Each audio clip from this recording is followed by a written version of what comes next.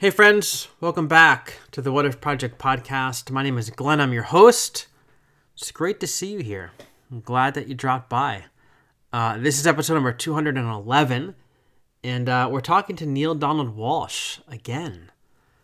The man, the myth, the legend, Neale Donald Walsch. He was on the show last summer talking about his series of books, Conversations with God. And I mentioned in that episode how when I was in high school, I was told not to read his books. I got one of his books from the bookstore, and I was told to get rid of it. And so I did. As the good Christian boy that I was, I gave it away. I got rid of it. And then, being the wayward soul that I am, all these years later, I picked it back up again. I'm like, dang, this is really good stuff. And so he came on the show last summer to talk about it. This time around, he talks about his latest book, The God Solution, The Power of Pure Love. And we're going to talk about love, we're going to talk about God, Jesus, the Bible. We talk about the oneness of all things, maintaining hope in turbulent times, so many different things. The episode, I'll have you know, we mentioned it in the episode, but just as an upfront, this conversation was recorded 2 days after the shooting in Texas at the elementary school in Uvalde. So everything we're talking about, and I feel like you'll feel some of the emotion in the conversation, but everything we were talking about is being viewed through that lens. And I'm glad that the episode was recorded after that, not before, because I feel like it really fueled a lot of what Neale was saying and the way he was answering my questions. Because we talk about it at the end of the episode, but, you know, it's sad to say, but in the world we live in, and I hate to say this, I hate it, but it's almost like you know that something else is going to happen, right? It's just the world that we live in, whether it's on our soil, someone else's soil, like what's going on in Ukraine, all these different things, some other catastrophe will happen. And one of the questions I asked Neale at the end is, in a world where things are constantly happening, and it just feels like one thing after another is just blowing up, how do you not lose hope? Like, how do you hold on to hope when it feels like everything is so hopeless? And Neale gives a beautiful answer. This is a really great conversation, and you notice I give Neale a lot of space to talk. Like, I don't interrupt him very much. Because Neale's one of those people, very much like Alexander John Shaia, very mystical in his thinking and his thought, his speech. He's one of those people that, like, when he talks, you shut up and you listen. You gather your questions as he's talking, but listen to what he has to say. Let him finish his sentences. And I'm glad I did that, because I went back and listened to this a couple days ago, and I'm like, man, I'm so glad we had this conversation, and I'm so glad that I went off script, so to speak, because I had a list of questions I wanted to ask him, and I only got to like one of them, and then everything else after that was just kind of we'll just see where the spirit leads, as they say. So anyway, I'll put all Neale's links in the show notes, along with my book, Patreon, Buy Me a Coffee, 2 places to go to support the show. All the links will be in there. I'll let you know that Patreon's changing come September, and I'm thinking about maybe doing like a solo episode at the end of the summer to kind of reflect on 5 years now of the podcast, and reflect a little bit on what I've learned, how I've grown, and also a little bit about Patreon, because Patreon's going to be changing. It's going to be much more focused on community, less focused on content, because content, we have enough content, right? Bonus podcasts, bonus blog. Who has time to read more things and listen to more things? I don't. And so instead of just giving bonus information to people, why not generate some community so people who are Patreon supporters can get to know each other and feel less alone on this spiritual journey? So that's the biggest change that's coming.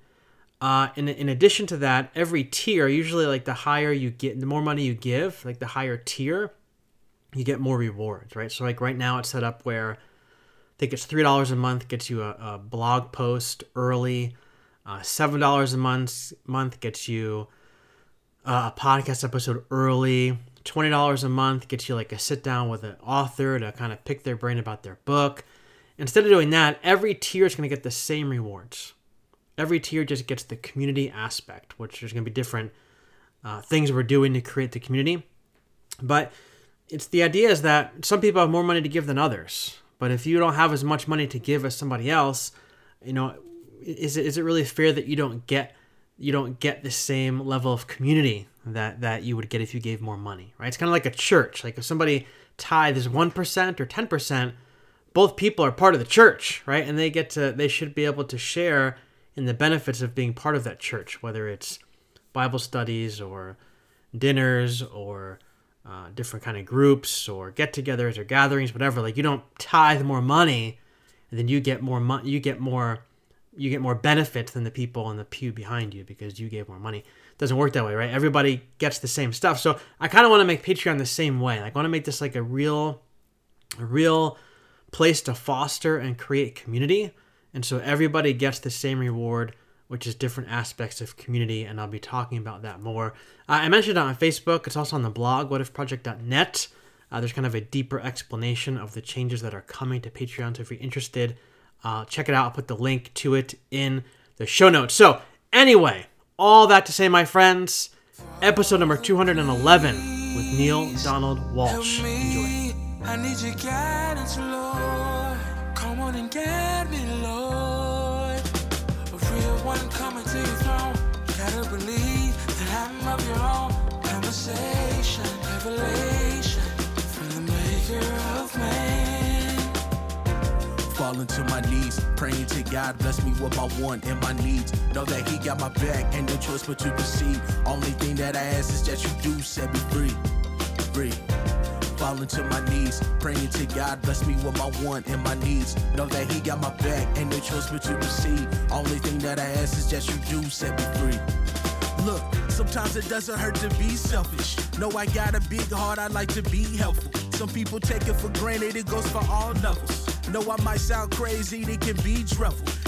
Hey everybody, welcome back to the podcast. Today we're joined by a repeat guest, our friend Neale Donald Walsch. Now, last time he was here, he talked to us about his series of books, Conversations with God. And today we're going to talk about his latest book, The God Solution. So Neale, welcome back to the podcast. It's always an honor to share space with you. Thank you, Glenn. It's lovely to be here. How can I serve the moment? All right, so let's dive into this book. Your book, The God Solution, it's so good, and the subtitle is The Power of True Love. So actually, it's the power of pure love. Power of pure love. Sorry, going off of memory. The power of pure love. So the God Solution. The first question I would have for you is, if there is a solution, there must be a problem, right? So what is this solution aiming to solve? So maybe talk to us a little bit about the problem in the world today, perhaps even the biggest problem that we have that this book is addressing to, or aiming to speak to, aiming to give a solution to, and then maybe a little bit later we'll hit the solution. But for now, the problem. Take us into that. Well, the problem in the world today, the biggest problem in the world today, is that nobody seems to know, at least nobody in authority seems to know what the biggest problem in the world today is. No world political leader, no world economic, titans of business and industry, no world economic leader. And sadly, not even any world spiritual or religious leader seems to know the problem, the biggest problem in the world today. They can see the outfall. Mm-hmm. They can see the result. The result of the biggest problem is, I can put it in one word: alienation. Mm-hmm. I've never seen such alienation in my life as we are seeing now on the planet. But we don't know what's causing the alienation. People don't seem to understand what is creating this circumstance in our experience. So the challenge for us then is to find a way to solve the alienation. But what I call the God dilemma is, people who believe in God, and recent surveys have shown that 8 out of 10 people believe in a higher power. But we can't seem to understand what that higher power is, or what it wants, or what it does if it doesn't get what it wants, and how we can use that higher power, if we can use it at all. That's what I call the God dilemma is if there really is a God, why doesn't he come down and fix all that's going on in the world today? What is going on? And why doesn't God fix it?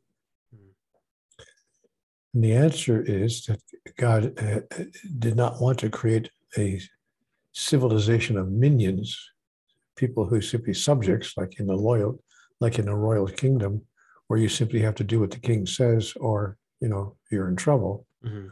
So the intention of the divine is to empower us and all of its creations everywhere in the cosmos to produce their own reality through the process called creation, through the use of the power that divine has created and that has placed within every living entity, every sentient being in the cosmos. Mm. And that's the power, what we call in our language, manifestation, the power to manifest our reality.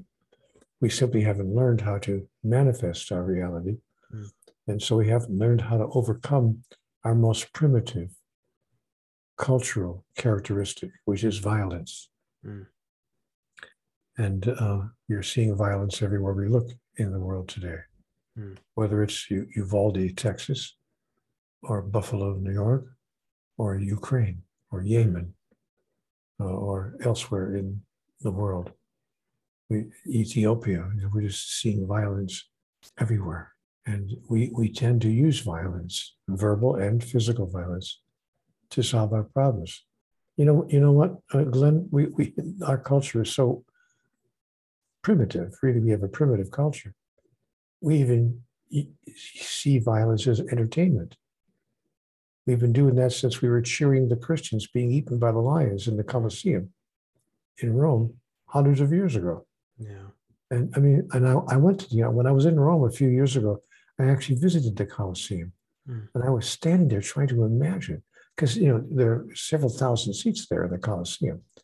And I was picturing people at that time sitting there cheering on what they saw as entertainment, as the Christians were being thrown to the lions. It's a matter of history, and we've been doing it ever since.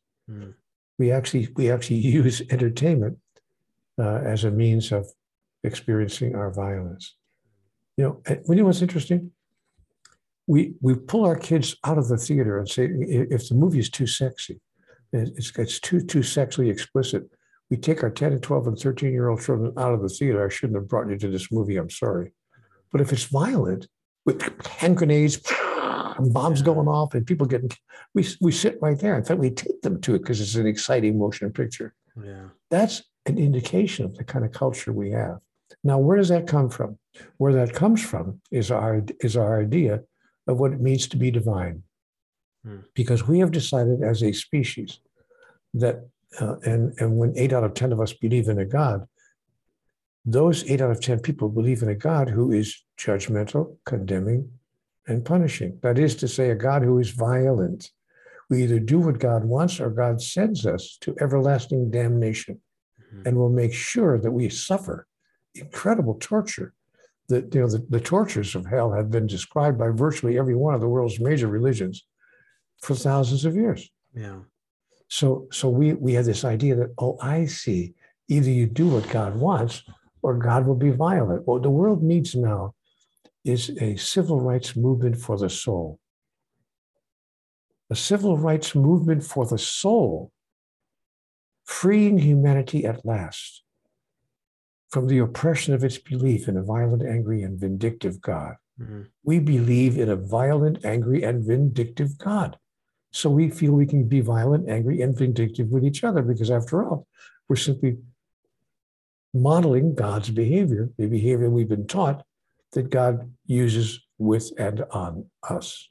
Yeah.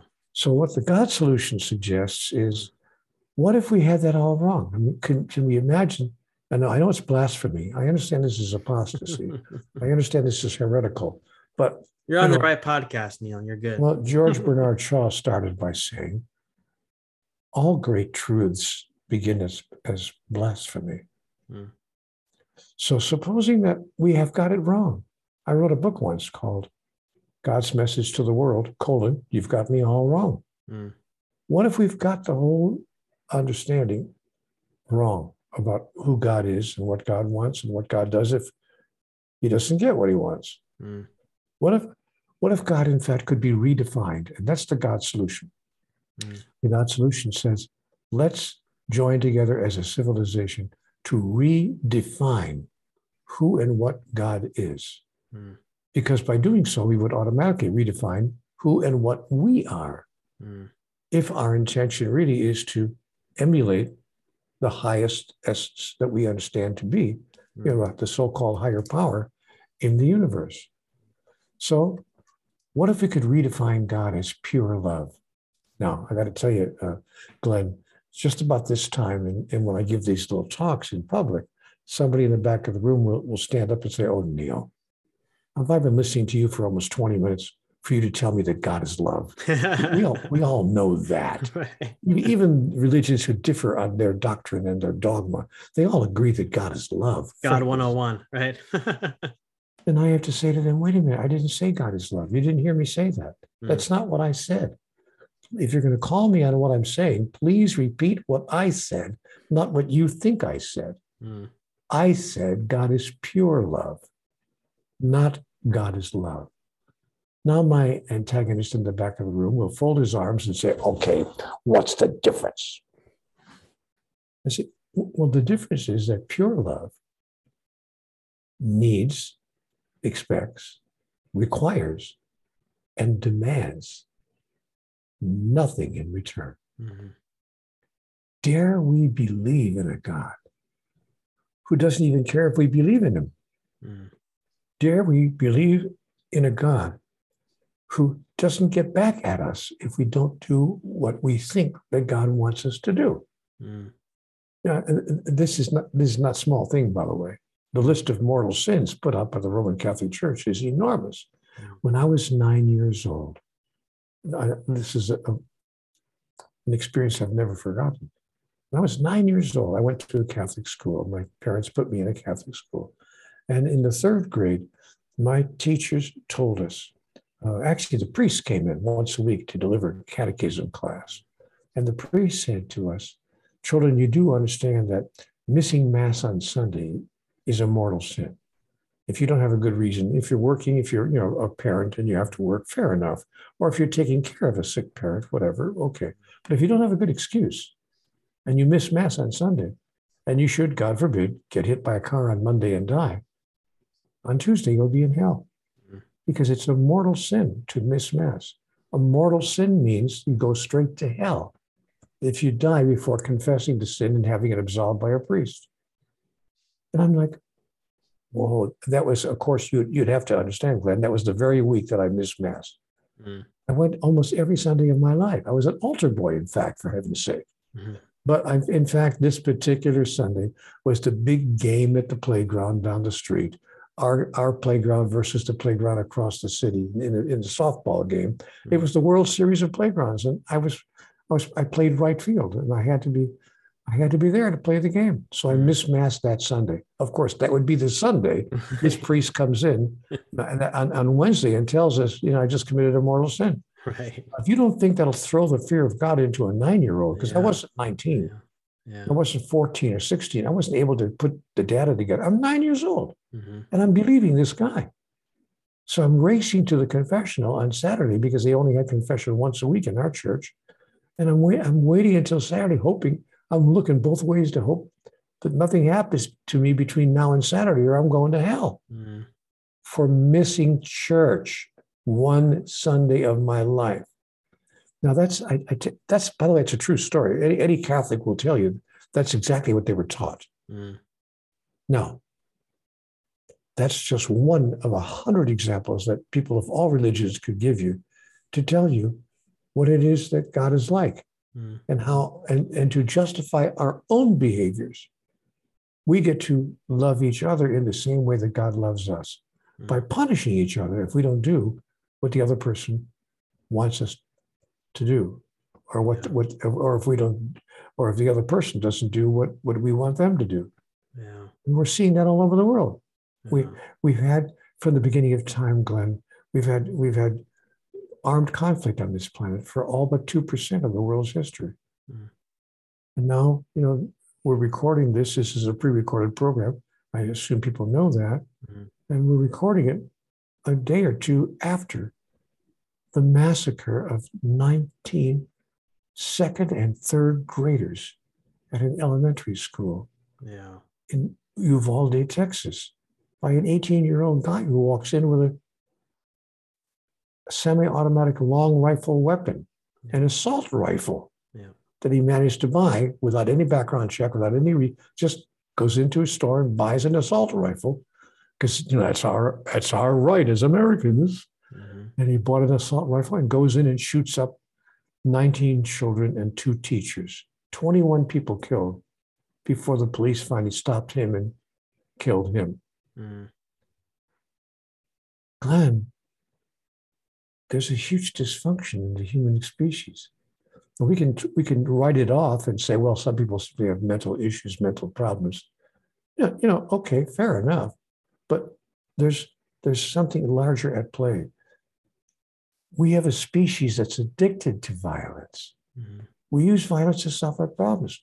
As I said just a minute ago, we use it as a form of entertainment. Yeah. We cheer when the football player is taken off the field on a stretcher because of the violence of the game, and he got hurt so badly that he had to be taken off the field on a stretcher, and the fans jump up and cheer his bravery and his courage rather than asking, why are we creating a game where you have to wear equipment to stop yourself from being killed? Mm. What kind of a culture does that? Yeah. What is it that we are addicted to? And of course, the answer is violence. Now, here's what I noticed, Glenn. Our species keeps trying to solve its problems at every level except the level at which the problems exist. Mm. We're trying to change our behaviors. We ask people to change behaviors. Don't behave that way. Mm-hmm. But you can't get people to change behaviors when they're holding beliefs that sponsor those behaviors. Yeah. So we keep trying to solve the problem at every level except the level at which the problem exists. The problem is our beliefs. You have to change your beliefs because beliefs create behaviors.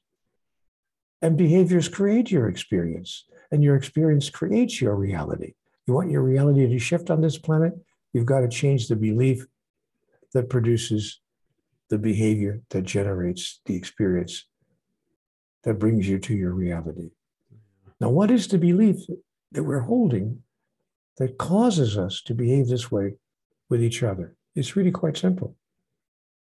We believe in separation. We have an idea that we're separate from each other. We're separate from God. We're even separate in some metaphorical way from life itself. I mean, life is something that's happening, we're watching it, but we have virtually no control over it. We're even in some strange way separate from ourselves. We look in the mirror and don't even know who we're looking at. We don't even know who we really are, why we're really here.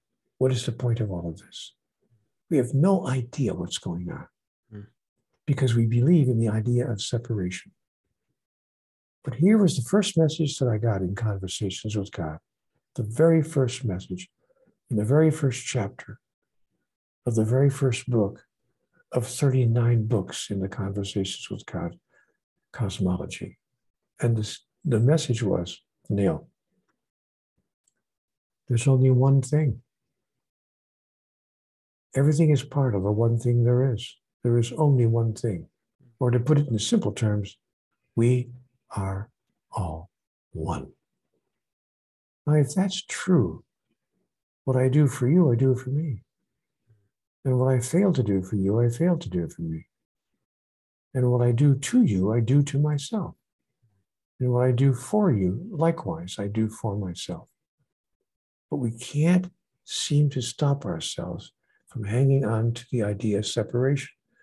We've created, Glenn, a separation theology, a whole theological construction that says God's up there and we're down here, and never the two shall meet except, of course, on Judgment Day, when we'll be told what we did wrong, and then we'll be sent to hell. Or if we're lucky, we only have to go to purgatory, which is for when we committed venial sin. Purgatory is kind of like a little suburb of hell.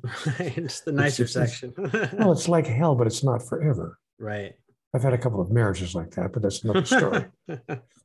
So we believe in a God, that is separate, and that's a separation theology. Yeah. Now, the problem with the separation theology is, if that's okay, fair enough. If that's your belief system, fair enough. If that's all there was to it, but the problem is, it doesn't stop there, because the separation theology creates a separation cosmology. That is a cosmological way of holding life, that everything is separate from everything else. And the separation cosmology inevitably creates a separation psychology. That is a thought in our own mind, oh my God, I'm out here all by myself. It's me against the world. I'm out here. I mean, at the bottom line, I'm all alone here. And the separation psychology inevitably produces a separation sociology, sociological behaviors that demonstrate our separateness, but we try in our society to join other groups, at least as a way of ameliorating or reducing or bringing to an end our feeling of abject separation. So we join political parties, we call ourselves nations and states, we call ourselves, classifications. We're either gay or we're straight, we're either conservative or we're liberal, we're either poor or we're rich, we're either black or we're white. And we have all these classifications to stop us at least from feeling that we're separate. So we belong to little groups that create our own little agendas. Oh, this is my agenda. Our group has this agenda. Oh, and by the way, not only is our agenda different from yours is the problem. It's you guys who are the problem. Yeah. And the problem with a separation sociology is that it inevitably creates a separation pathology. Pathological behaviors of self-destruction, evidenced throughout human history. So we see that the problem is separation. The belief that we need to change is our belief that we are separate from each other, from life, from ourselves, and of course from God. Once we toss that fundamental belief aside and say, oh, I see, we are all one, everything on the planet could change. It would create a new global ethic, a new political ethic, a new economic ethic, a new social ethic, and of course, a new spiritual ethic, a new way of being human on this planet. But who has put it together in that way? Who's even seen the issue, the problem, in the way I'm describing? 1 out of 17 million people? This is why I was given this information in Conversations with God. I was issued an invitation in Conversations with God. Neil, awaken the species. Change the world's mind about God. Give people back to themselves. And I was invited to share that agenda with others and to invite them as well to embrace the agenda as their own, to live their life in a way that changed the world's mind about God, that gave people back to themselves, and that awakened the species. The other day, I was walking down the street and coming back from a shop I was in, heading to my car, and there was a policeman who was putting a parking ticket under the windshield wiper of my car. And I thought, oh, darn it, another $65 fine. But, as I got closer to him, I had a shift of consciousness. And I looked at him and I said, officer, could I talk to you for a minute? It's my car that you're putting a ticket on. And I know he thought I was going to give him a piece of my mind. He said, yeah, what's up? What do you want? I said, I just want to tell you something. It's not lost on me that every time you put that piece of silver metal on your shirt in the morning before you go to work, you're making a private promise to yourself and by implication to me that you will put your life on the line, if need be, to save mine. Mm. And that's not lost on me. Mm. And I want you to know, I see who you are and I appreciate the promise you've made. He looked at me, blinked twice, reached over to grab that ticket out from under the windshield, started to tear it up. I said, no, whoa, no, we're not playing. This was not tit for tat. This is not quid pro quo. I didn't say that to get you to tear up my ticket. You put that ticket right back where it was. You were doing your job, and that's what we're paying you to do. Mm. Not just the tough part, but the easy part as well. Mm. You go ahead and put that ticket right back where it was. I want you to know, ticket or no ticket, I believe at the depth of my being what I just said to you. Thank you for stepping out of your house every day and not even knowing whether you'll be coming home that night, because you put yourself between me and my mortal danger if you have to. Yeah. And this policeman walked up to me. He was about 49 or 50 years old, I would guess. The smallest, not a big deal, but the smallest little tear, just a drop out of his right eye, streaking down his cheek. And he said, you know what, mister? I've been on this force for 27 years. No one has ever said anything close to that to me. Mm. You just made my whole career make sense. And he turned around and walked away. Mm. Give people back to themselves. Mm. It's really very simple. The whole idea of we're all one is you're scratching an itch for me. I don't know if you ever heard of Alexander Shaya. I have not. So Alexander Shaya he's a friend of mine. He's a mentor. I believe he's in his 70s. I do some social media work for him, but he's researched in his background's in anthropology, sociology, all those different kind of things, and early Christianity. One of the things he's taught me is that in the early church, now I'm coming at this whole topic from a Christian perspective. I think we talked last time, I might not remember, but my background's in the evangelical world and I've deconstructed all that. So I'm rethinking everything. It's just all my beliefs are kind of out on the table, broken up and scattered around. But he's helped me understand that in the very early church, like I'm talking like first century, calls it the great prayer of Easter. Easter was celebrated over the course of 100 days. He says the great prayer of Easter was, may all be one. And that was the prayer that the church would come together and they would pray. And this idea of the Christ, and the Christ not being Jesus the Christ, but the Christ being the breath of God, the Christos, the Gospel John calls it the Logos, but the breath of God that is breathed into all of creation, thus connecting all of us together. And one of the things I've come to realize is that when I can see that you and I are connected by whatever you want to call it, the breath of God, the energy of God, the cosmos, whatever it is you want to call it, when I can see that we are connected, when we are one, it's much more difficult for me to hate you. It's much more difficult for me to want to cause harm to you when I can see that you and I are of the same substance. And I've been trying to, even the people in my life who I have maybe great dislike for, maybe people in my life who I have great disagreement with, when I look at people, like you talked about the shooting in Texas and all the things going on there and just the different sides that people tend to take, when I can look at people on the other side and I can see that they are made of the same substance as I am, and that at the end of the day, we are all one, I think that really changes the game, to your point. I think that really is a big part of the solution in moving this whole thing forward, is being able to recognize that there is no dichotomy. We're not separate. It's not us versus them. It's not this versus that, but we're all together. We're all one. I think that just changes so much of our perspective if we can grasp that and move forward with it. So my point is that everything that you're saying is stuff that I'm getting from my friend Alexander, because he was just on the podcast not that long ago talking about this very same idea, coming at it from a slightly different angle, but we're ending up in the very same same place in this conversation. So it's very enlightening for me. The man said something quite extraordinary.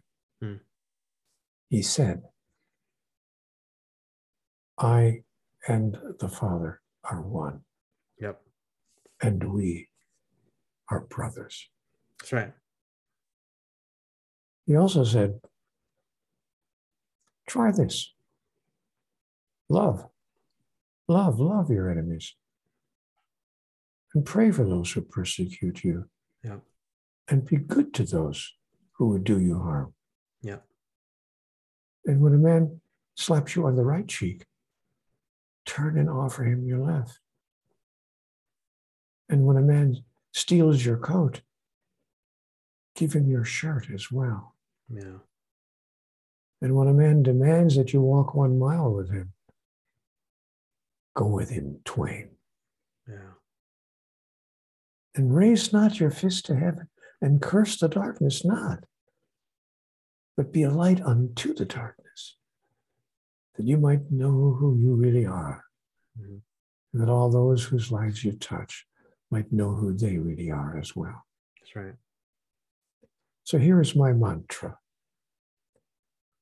I have a personal little practice that helps me to stay connected with all that you and I are talking about. My little mantra, I say it the first time I see any particular person on any particular day. Maybe it's the first time I lay eyes on the person on the pillow next to me, or maybe a relative in the other room, or a friend, my neighbor across the street, or somebody across town, or somebody across the world.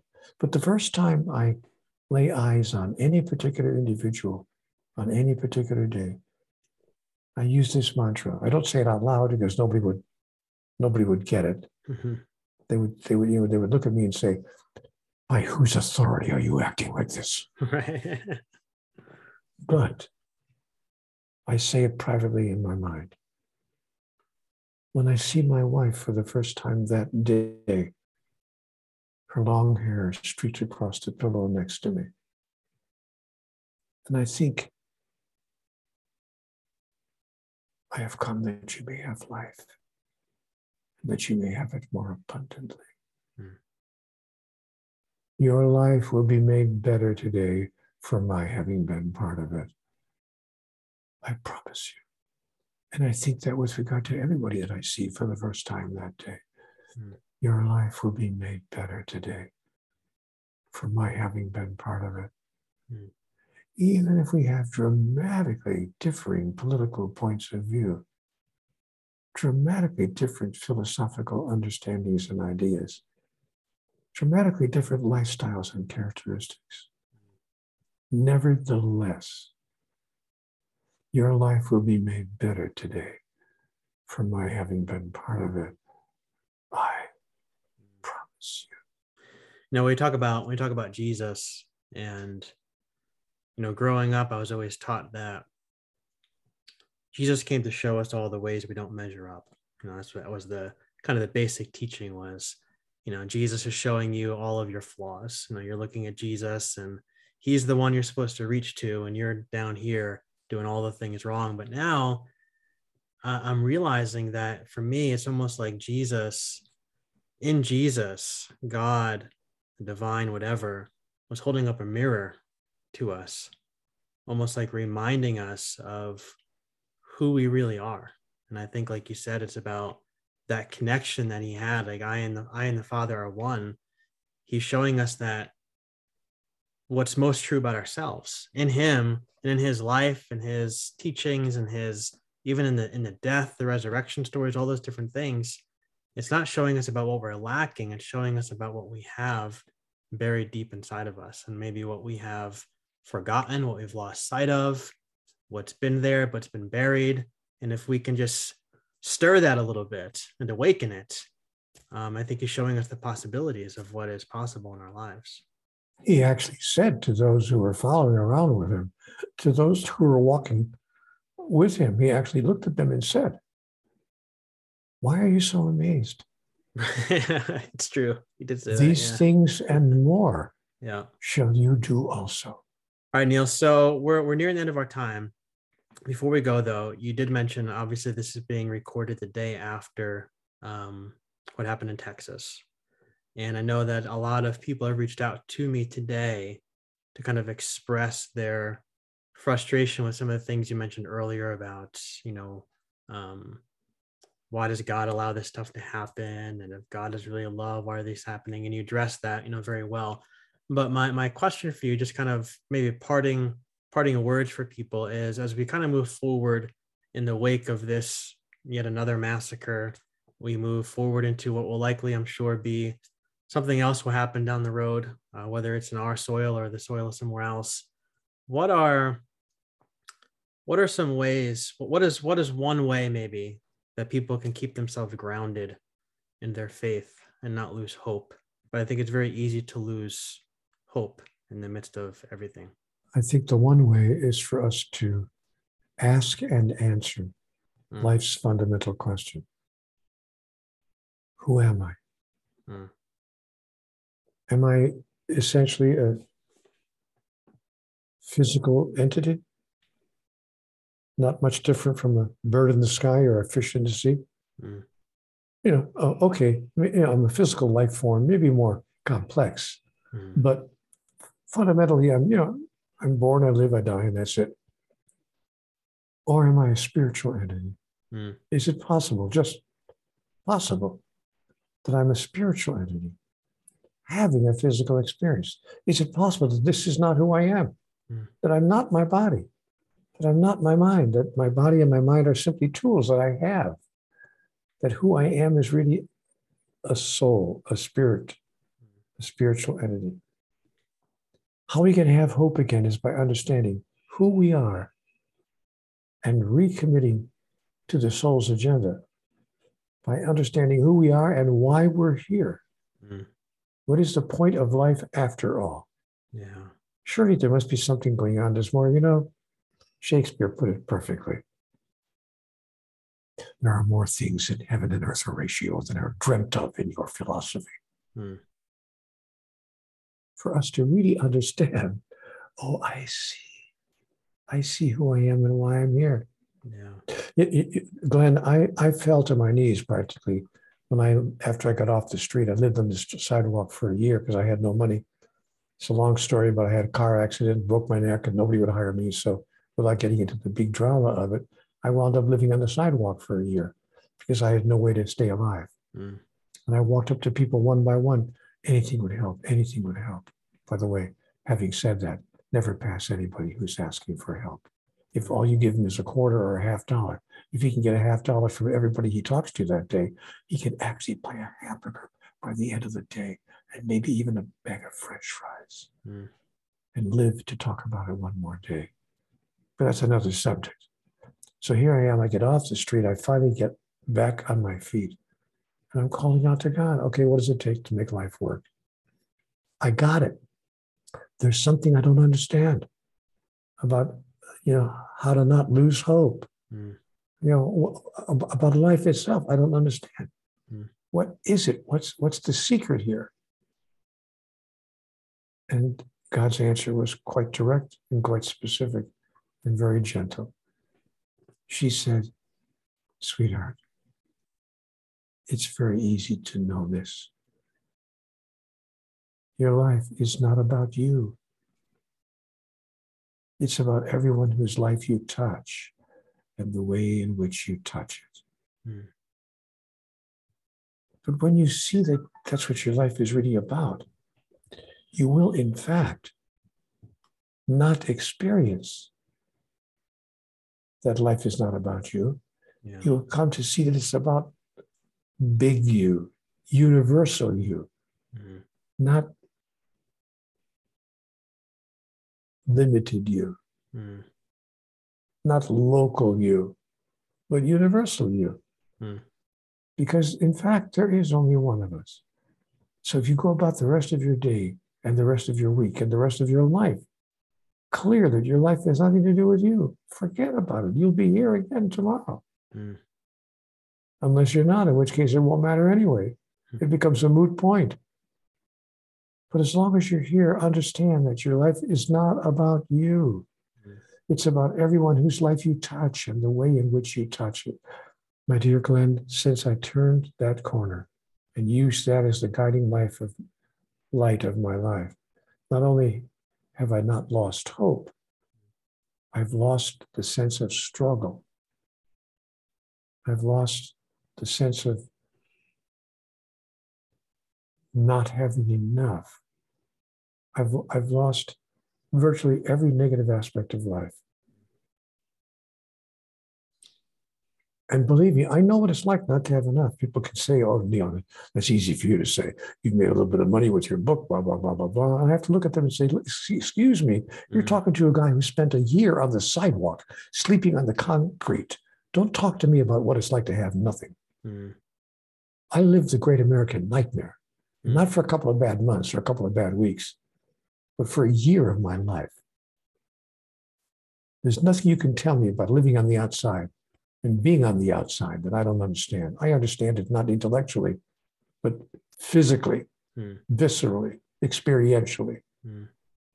So, been there, done that.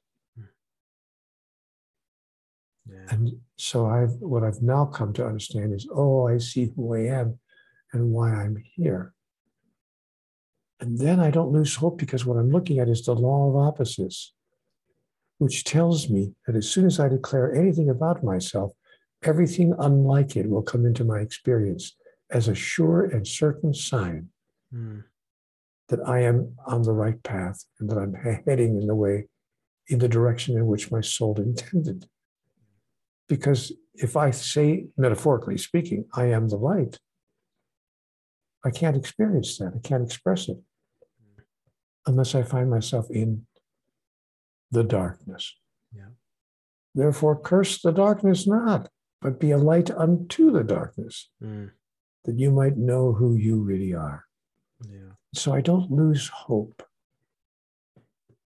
But sometimes I do lose a little patience with people who are responding differently to life itself. Yeah. For instance, as an example, some guy in Texas said, I think it was actually the governor who said, I want you all to go out and buy a gun. Everybody should go out. Everybody in this state should have a gun. We're lagging behind. There are more guns purchased in California than there are in Texas, he said. We need to be number one, because if every teacher in every school had a gun, these kinds of things wouldn't happen. What? Einstein said, you can't solve the problem, any problem, using the same energy that created it. You're not going to bring an end to anger with anger, put an end to violence with more violence. That is a primitive cultural idea. Yeah. Change the behavior that sponsors the outcome that produces the killing of people. That's right. And just as an aside, maybe decide not to sell assault weapons to an 18-year-old on his 18th birthday. He couldn't have gotten it 2 days earlier. He deliberately waited until he was 18, and on his 18th birthday, walks into a store and buys 2 assault weapons, and then goes and shoots 19 second and third graders. But not before he shot his grandmother. There's something fundamentally wrong with our cultural story. That's what we can do to not lose hope. Yeah. Be a guiding model and a living example of a new cultural story. And there are those who look at you and think, who the hell do you think you are? By whose authority are you acting like this? You know, my father asked me that question from the time I was 14 years old. Who do you think you are anyway? He didn't realize he was asking me the fundamental metaphysical question of all time. But I realized it when I was around 23. Wow, he was asking me the greatest question of all time. Who in hell do you think you are? So how I not lose hope is by seeing the opportunity that I have to step into the next grandest version of the greatest vision ever I held about who I am. And not coincidentally, about who you are. Neil, as per your mantra, you have made all of our lives better by interacting with us today. So thank you. Thank you for taking the time to obviously write your book. Thank you for taking the time to stop by and talk to me. I appreciate you. Those are nice words to say to me. Thanks for those nice energies and that good thought. And thank you for the opportunity. Thank you for the invitation to spend this time with you. Always, and I appreciate you taking me up on it. Maybe we'll do it again soon. I've been busy searching for you, yeah. Trying to figure out if it's true. Don't think that I've been played by a fool, yeah. Just mind don't buy, don't play by the rules. I'm gonna make sure that I play my cards right. Intuition gave me signs that everything is alright. Contemplating on my moves, I'm in a fight. Under pressure, feel the walls are moving and it's getting tight. The shuffle getting real. I hope it lands on something good. I'm all in for the kill. Sometimes it's getting kinda scary. I'm here for the thrill. Decisions on top of decisions, like I chose a pill. The bottle getting kinda empty. Temptations made its presence in the air. It's kinda tempting. Shortcuts after question, but it got on my attention. And I forgot, but did I mention? Looks like I won the game, made my decision. I listen. I've been busy searching for you, yeah. Trying to figure out if it's true. Don't think that I've been played by a fool, yeah. Just mind don't buy, don't play by the rules, no. Kept it on the low. Gotta let it flow. Gotta let it go, yeah.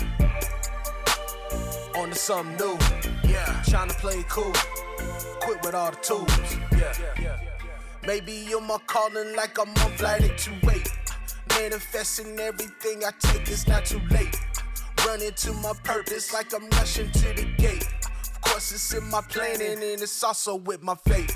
At the end of the day, and we gon' find a way. It's a fact of the price that we pay. Everything shine through the gray. Nothing gon' break through the shade. Nothing gon' break through the hate. Everything ours that we claim. Hit the red dot that I aim. No missing, I'm focused. No slipping, I'm growing. No talking, just showing. No stopping, keep going. Yeah, I'm just trying to break codes. Ain't nobody I owe. This the life that I chose. And I'm blessed for it. I've been busy searching for you, yeah. Trying to figure out if it's true. Don't think that I've been played by a fool, yeah. Just mind don't buy, don't play by the rules, no. Kept it on the low. Gotta let it flow. Gotta let it go, yeah. On to something new. Trying to play it cool. Quit with all the tools.